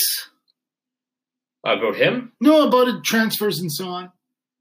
I was going to ask you if there had been one player that you wished that your team had brought in this transfer window, or your transfer window is still open. So if there's one player that Milan could bring in to fill a role that's missing. It's a good question. I haven't really thought about it. I actually like what they have. It's more a question of what they're going to give up. And I don't want them to. I don't want them to give up on Andre Silva, and I don't want them to give up on Suso. Yeah, I'd like it if Messi came to AC Milan. Okay. I mean, that would be great, but I don't think that's going to happen soon. No, I mean, right now, I mean, where it stands, I think everything kind of like is falling into place, and I really can't kind of see any kind of things that I'm excited about in terms of it. I'm excited more about the kind of administrative actions that AC Milan has done, and bringing in Maldini and Leonardo was a smart move. I have another question. What are your major predictions for this coming football season? Okay, so before I give you those, I'm going to tell you what I wish my club had done. Oh, I'm sorry, I didn't ask. My apologies. We need a right winger, plain and simple. I would have really tried to take Willian from Chelsea. Yeah, that would have been a good buy. I think it would have fit really well because he loves playing for Mourinho. Yeah. He's been always very open about that. Hated playing for Conte. I think a lot of people hated playing for Conte. Well, did you ever see the picture Willian posted on Instagram? Yeah. And he put the trophy. And then, so he did an interview last week with ESPN, and he said that his daughter did it. Yeah, I bet. Yeah. Yeah. Willian is a superstar. I would have went for Willian. Obviously, yeah, Messi. Jesus Christ, Messi's available. Then you bring Messi into the team. Mourinho seems to think we needed another center back. Yes, I actually agree. I know there's some disagreement between the two of us on that one. That being said, there's a lot of dead wood in Manchester United's team right now that probably should have been shipped out earlier. Although people seem to think Marcos Rojo deserves to leave. I thought he was the only half decent defender for Argentina in this past World Cup, so I wouldn't sell him. I don't think we need strengthening at the back positions. Luke Shaw yesterday proved fantastic, far and away that he can play the position and has the mental toughness to play not only for Mourinho but also for Manchester United. Yeah. But that's what I would have done. I would have brought in Toby Alderweireld from Tottenham. Sure. If I had to bring in a center back, yeah. that would have been my choice. Okay, major predictions. Are we talking just England? Yeah, throughout the whole world of football, man. I mean, in England, I think we pretty much covered that. I mean, I'll give you my top four in England. Okay. In no particular order, and it's going to be both Manchester's, Liverpool, and Arsenal. Okay. Relegated clubs. Cardiff is not going to stay up. Watford is going to have a really difficult time, I think, and this one might surprise you because I've been saying it's going to be Huddersfield, but I think it'll be a battle between Huddersfield, Brighton, and Newcastle. I'm not going to pick anything for the top of the Premiership. I just don't think it's a good idea. Maybe I'll tell you again in February. But right now, I'm going to tell you who I think is going to get relegated. And I think it's going to be Cardiff, Huddersfield, and Bournemouth. I think that they're the ones that are going to go down. I think that's a fair assessment. In terms of major things that might happen across the leagues, PSG to get knocked out early on in the Champions League again, Neymar to request a transfer. Yep. Or Cavani to be transferred. One of the two of them will not be at the club at this time next year. Any favorites to win the Champions League? Barcelona. I'm loath to say it, but I think that this could be Juventus's year.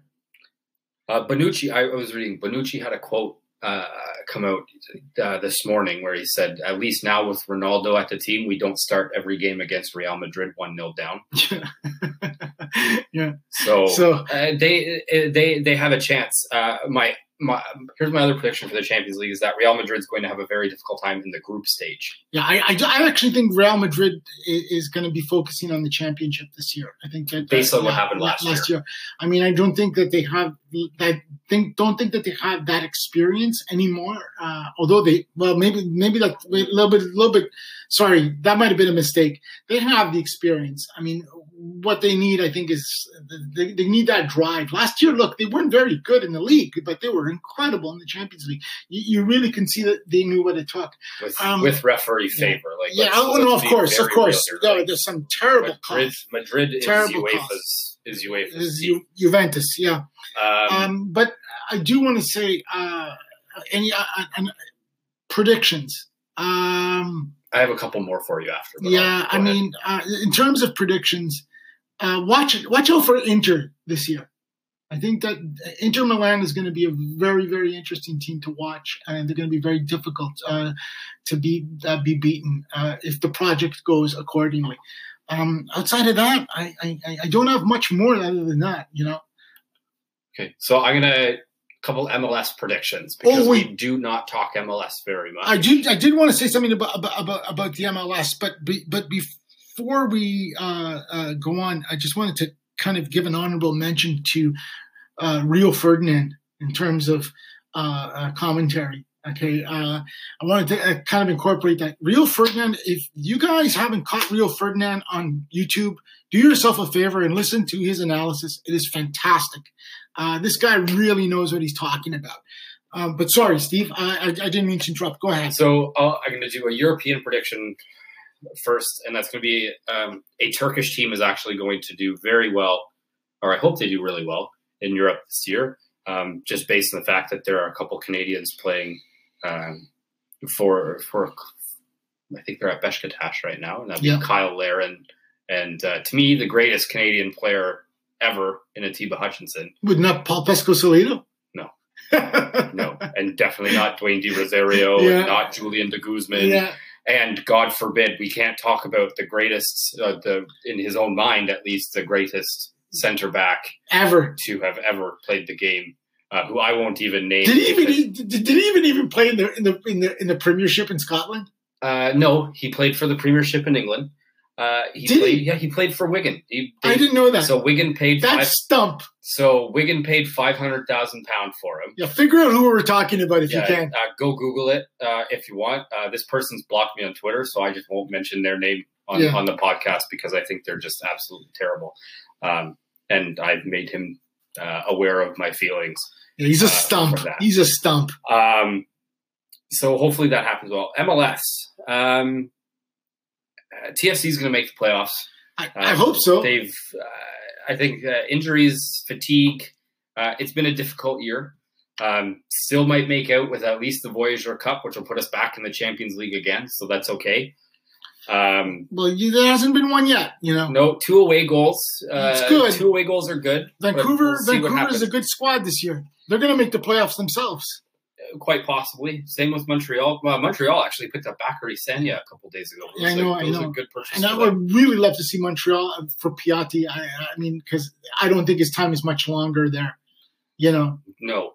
Yeah, and I love Montreal, the Impact. I mean, this is a club with tradition. Sorry, when it comes to Canadian teams. But anyways, I would actually argue Vancouver has more, but we can debate that. I think that's fair assessment. And Toronto, while not, they're under the Maple Leaf umbrella, so it's a little difficult to be able to support Larry Tenenbaum and the whole Maple Leaf Sports and Entertainment. I think they're the only team really in Toronto that has really put together a really strong winning culture in the last couple of years. Like, listen, I remember how hard it was when that club first came to town. The years of like Aaron Winter as the manager when and I remember Danny Dicchio, we were like how many games in before. Remember that day sitting in the stands with FC Dallas when the storm was there, you and I, and the lightning hit the stadium. Remember? Yeah, or it was through the CNE. That was the dog days of TFC, boy. Do you remember that game? That was brutal. But do you remember we went to the Voyager Cup final when they played against Vancouver and Mr. Juan Mata. Juan Plata. Plata, my mistake. Sorry. Juan Mata comes and plays for Toronto FC. Yes, we're going. Yeah, please. Yeah, no, it was Juan Plata who had a marvelous game. No, not Juan Plata. Joao Plata. Joao Plata. Sorry, my mistake. But in terms of MLS, Atlanta looks like they're going to be very difficult to stop. They are the class of the league right now, and they probably look like the team that is best set up to win a Champions League. And would represent the league very well. You mean the North American Champions League? Yes. Yeah, okay. And then I have to say Tato Martino, yeah. Two last comments on two aging retirees that probably MLS should stop bringing in, but they've actually had a good impact on their clubs. Wayne Rooney broke his face a couple of weeks ago. Yeah. Good to see that he's still got a little bit of fight left in him, even though he moves slower than a frog in molasses at this point. Yeah. But one that has been very successful, and I predicted it, and you disagreed with me, was Zlatan, who has been scoring goals left, right, and center. I didn't disagree with you. I just say, who cares? That's all I've got to say. This bothers me that MLS is still taking in all of these rejects or these guys who are in the final stages of their career and exalting them. But to an extent, I agree with you. But Zlatan came off an injury, so it was interesting to watch. This is more of a rehabilitation. This might be a rehab stint for him. Let's be real. And you think he might go back to Europe? The guy's still fit enough to play in maybe not Champions League. He can't play week in, week out for a Champions League team, but he can play for a team that's fighting for a trophy still. Well, I've always been surprised that David Villa basically chose to ride out his career at New York City. So, it's a nice place to live. I'm sure for him, yeah. It's the same with Giovinco. But Giovinco, to me, I've always felt that the guy's overrated, and in this league, he's a monster because he could have went and played at a mid-table. He could have played for a mid-table team in Europe and been making a lot more money. But it's the one good thing I think MLS has done is really integrate into their cities, or at least tried to, for the most part. Other than that, I don't have much. I just want to make a couple comments about the MLS. I've been watching it more and more as the years go by. I watched quite a bit this year. And, it's really exciting to watch. Some of the goals that are scored are just out of this world. And, some of it – but there's one thing that bothers me, and that is the defending is just atrocious in that league. And that's why we see these lovely goals, I think. And I think that we see this kind of accent on offensive football. I want to go back to TFC, and I just want to say this. I think if TFC and because it's related to the point of the defending, if TFC does manage to sneak into the playoffs, anything could happen. And I would not be surprised at them going deep and maybe even winning it again, precisely because I see them as being the only team within the MLS that can defend a grade higher than just about everybody else. And if they're healthy, that's a good squad in that league. And that's my 2 cents about the MLS. Although we should do a show on Canadian football now that we have a Premier League here. And, Gio, as I see on Facebook, is really connected to the battalion, right? Is that what they call it? Hamilton. You're putting me on the spot. Yeah, I can't remember. Gil, you'll have to send us a note telling us. I think it's the Hamilton Battalion or something like that. But we got to do a show. We got to do a show on Canadian football real soon. Yeah, and not just the men's, but the women's. Absolutely, as well. Absolutely. Because a lot of our women play for PSG overseas. Yeah. They are all playing for very large teams. My club has a women's team now, finally, and they won their first game, and it was a very good game to watch. So very, very exciting. The English Premier, the Women's Premier League in England is quality, high quality. It's going to grow quickly. They're not on par with what I would say. I think to me, Germany and France have really kind of shown. Although Barca's women's team tends to win a lot. Yeah. So the women's game is growing. Club game is growing, which I think is the most important thing, and not just thank goodness, just not the national. It's about time, and I wish we could actually watch more of it on television. To be honest with you. Yeah, even accessing the women's game, yeah. the NWSL. Yeah. In because Christine Sinclair scored. You got it, man. Right in center. Superstar. I would have actually said that's probably the greatest Canadian player we've ever produced is Christine Sinclair. She's you know who she reminds me of, and I hate doing a hockey analogy, but like everyone talked about how Haley Wickenheiser probably should have played men's hockey and could have done it. Christine Sinclair, I would take as my striker over Dwayne De Rosario every day of the week. Yeah, but no, I think we made a mistake talking about the greatest Canadian footballer is actually Christine Sinclair. I mean, I think that needs to be said. That's fair. Listen, just to wrap things up, what did you think of today's matches? So I'll use yesterday's match as well. Okay. As a lifelong Manchester United fan, it's not fun to watch my team play this style. But at the end of the day, if we win, I don't care. Sure. And I think more Manchester United fans need to start having that attitude, or they can just go support a different team that doesn't win trophies. I'm not going to name any names because that wouldn't be very nice of me to do. That's fair. Well, I'm going to say that was a very efficient performance yesterday. And I said it to you this morning.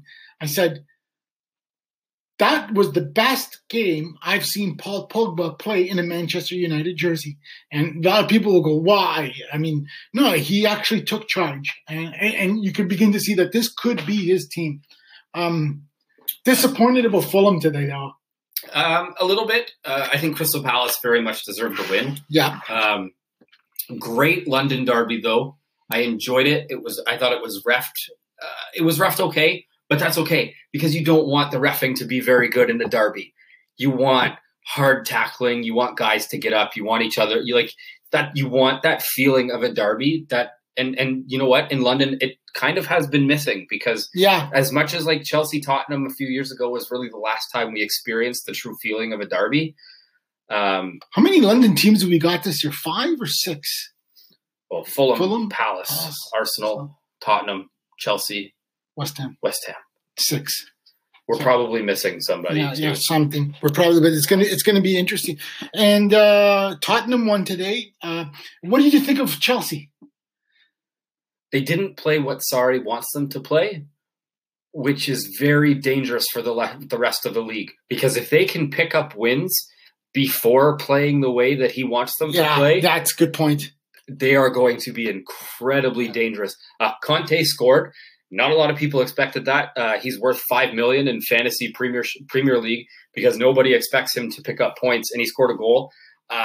Him and Jorginho, and really whoever they choose to pair with him could be Drinkwater that gets paired in. Barkley was paired in there today. Yeah. Loftus-Cheek came on for a bit of a time. He's not at Palace anymore. He's back at Chelsea. Yeah, and this kid, Hudson-Odoi. He looks like he's going to be something special. And then I really don't have a lot to say about the games this week because look at all the players that.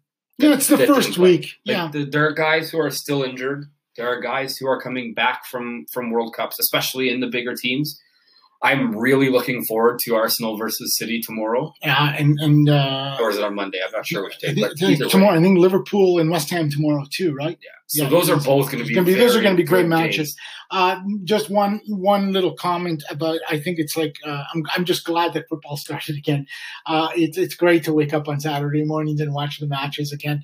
Except for the fact that the broadcasters are. Well, it's not. Again, we should not name the people that we do not have, shall we say, empathy for. Okay, I think that's the nicest way to say it. But I love Caldwell and the other fellow, Terry Dunfield. These guys are intelligent guys. The other guy, he's blocked me on Twitter, and he's just a salami. Let's just be honest, okay? I mean, he shouldn't even be here. I'm sad. I miss Jerry Dobson on. So this is the first year without Jerry Dobson on Sportsnet. Dude, I want Vic Rauter back, and I want Graham Leggett back. Graham Leggett must be just completely gone by this point, but I want Vic Rauter back. Craig Forrest on Sportsnet. Great guy. Always fantastic. Great guy. Great stuff to share. Danny Dichio is also with him on Sportsnet.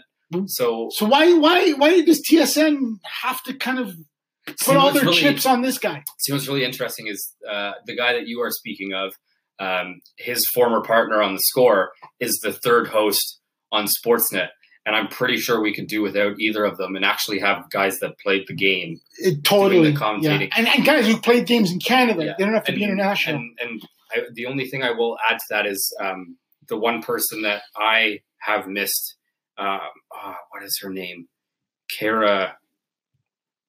I can't remember her name. She did her knees in a couple years ago and had to leave the women's team. No, you're thinking Nigel Reed. He's one of the announcers. I know which one. She came out of Oshawa. She came out of Oshawa. She was really, really good. Yeah. I think that just about does it. That just about does it for us. I'm going on holidays, so we're going to try to do this as regularly as we possibly can. But we've got a couple plans for a couple of shows. We've already contacted some of you guys. The next one we're probably going to do is going to be our origin story as to why we chose the name Bella Hootman's Curse, and probably going to delve a little bit into the history.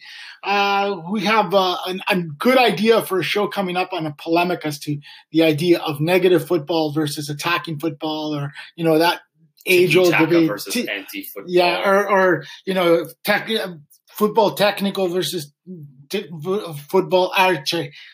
So Joe's I'll give you my one comment now before we really get into it. And to me, this argument is signified by two managers who have come from the Barca system. Actually, I shouldn't say the Barca. I should say the Brian Robson system. Okay. And it is Jose and it is Pat. Yeah, well, we know the whole story. We'll get into this as time goes on. We're going to try to be as regular as we possibly can. I'm taking off to Lake Superior for 3 weeks, and I'm sorry, I won't be able to do a pod. Steve might sneak one or two in, and if he doesn't, we'll be back in about 3 weeks, and we will promise to be much more frequent in our gatherings. And yes, we will be including many of you, and some of you we've already given the tap on the shoulder.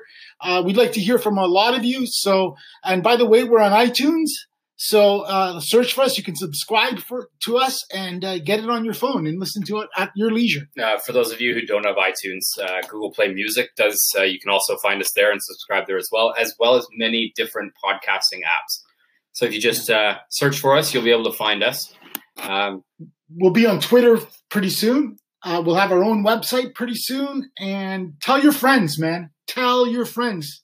Tell your friends, those who are getting into soccer, those who are into soccer, and tell us, that we're trying to kind of democratize fandom, And when we're wrong, tell us that we're wrong. Absolutely.